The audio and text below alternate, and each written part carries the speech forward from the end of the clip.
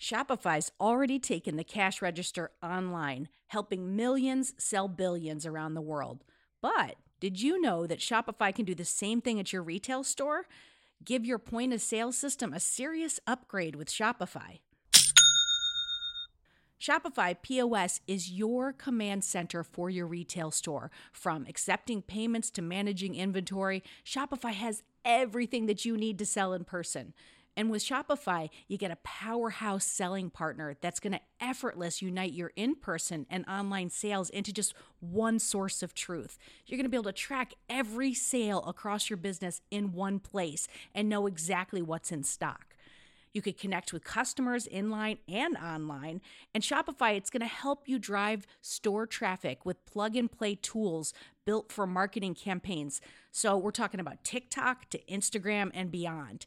Get hardware that fits your business, take payments by smartphone, transform your tablet into a point-of-sale system, or you can use Shopify's POS Go mobile device for battle-tested solutions. Shopify's award-winning help is there to support your success every step of the way.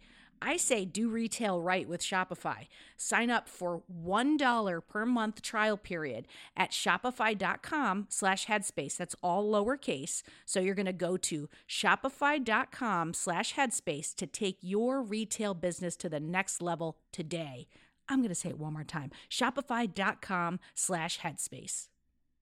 Hello, friends. In this episode, I'm thrilled to introduce you to a podcast that you'll definitely want to squeeze into your listening schedule. This episode is brought to you by The Jordan Harbinger Show. Now, if you're like me and our other listeners, you're probably not just tuning into Radio Headspace. You've got about 6 shows on your rotation, which is great. Diversity in our podcast diet is something I fully support. So speaking of variety, let me suggest another gem for your playlist. The Jordan Harbinger Show. It's not just any podcast. It was named one of Apple's best of 2018. Jordan isn't just another voice in the crowd. He really stands out. He dives deep into the minds of some of the most intriguing people on the planet.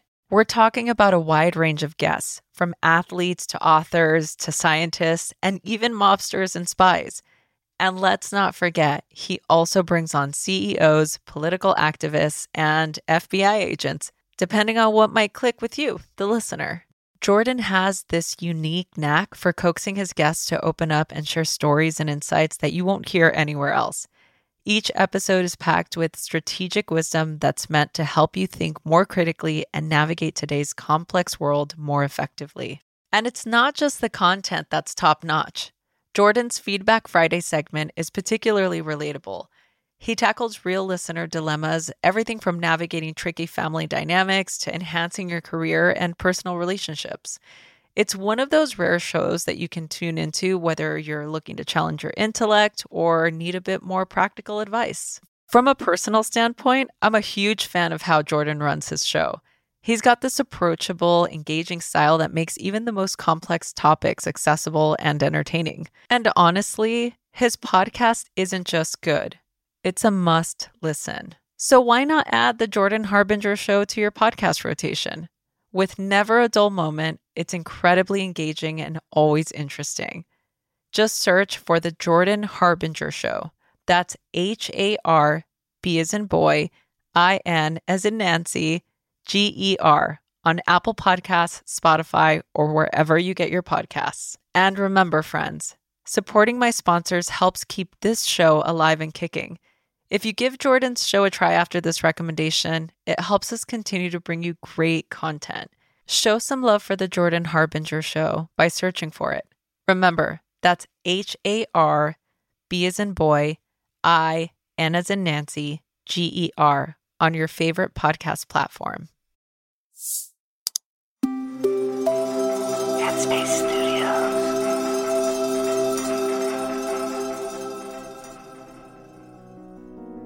Hi, my name's Andy, and welcome to Radio Headspace. It's a Monday, the start of a new week.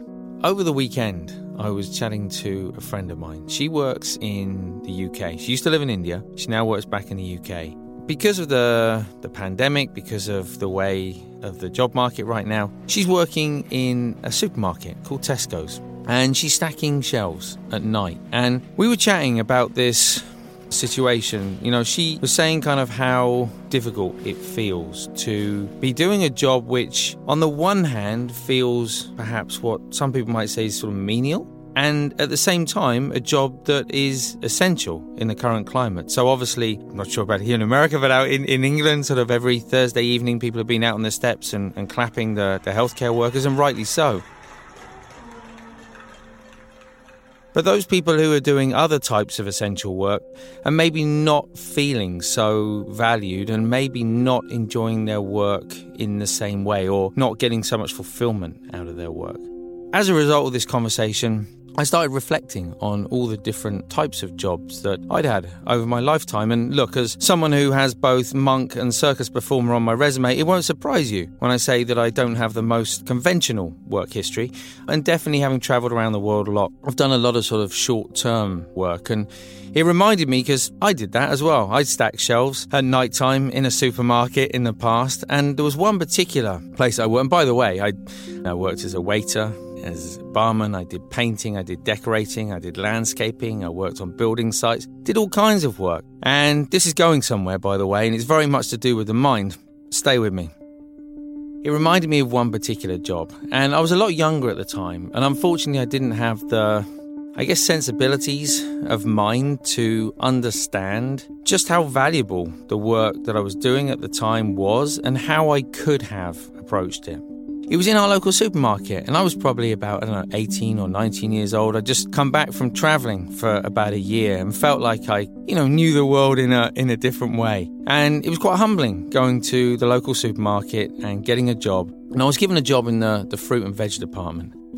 And I was asked one day, I was tasked to stack up apples, those big pyramids of apples. And, I found it quite boring at the time. I didn't find it engaging. And my manager came along, tapped me on the shoulder, and he said, Andrew, you carry on stacking apples like that, you're going to go a really long way with this company.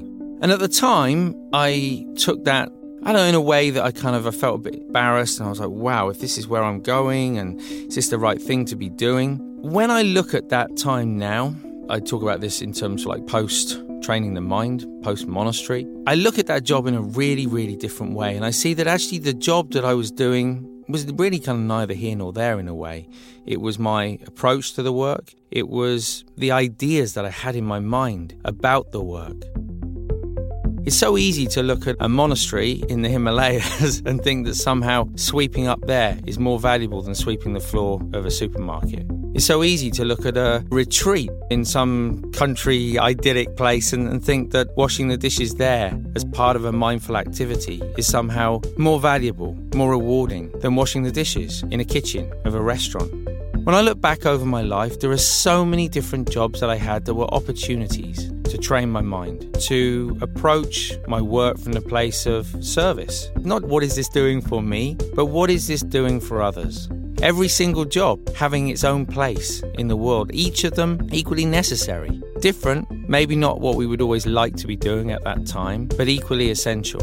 So my hope is, whatever you're doing in the world right now, even if it's not what you would really like to be doing long term, there is a sense of fulfillment, recognizing the opportunity of using it to train the mind, to use it as a way of service, and to feel more interconnected with the world around you. I hope you have a good day today. Thanks for listening. I look forward to seeing you back here tomorrow.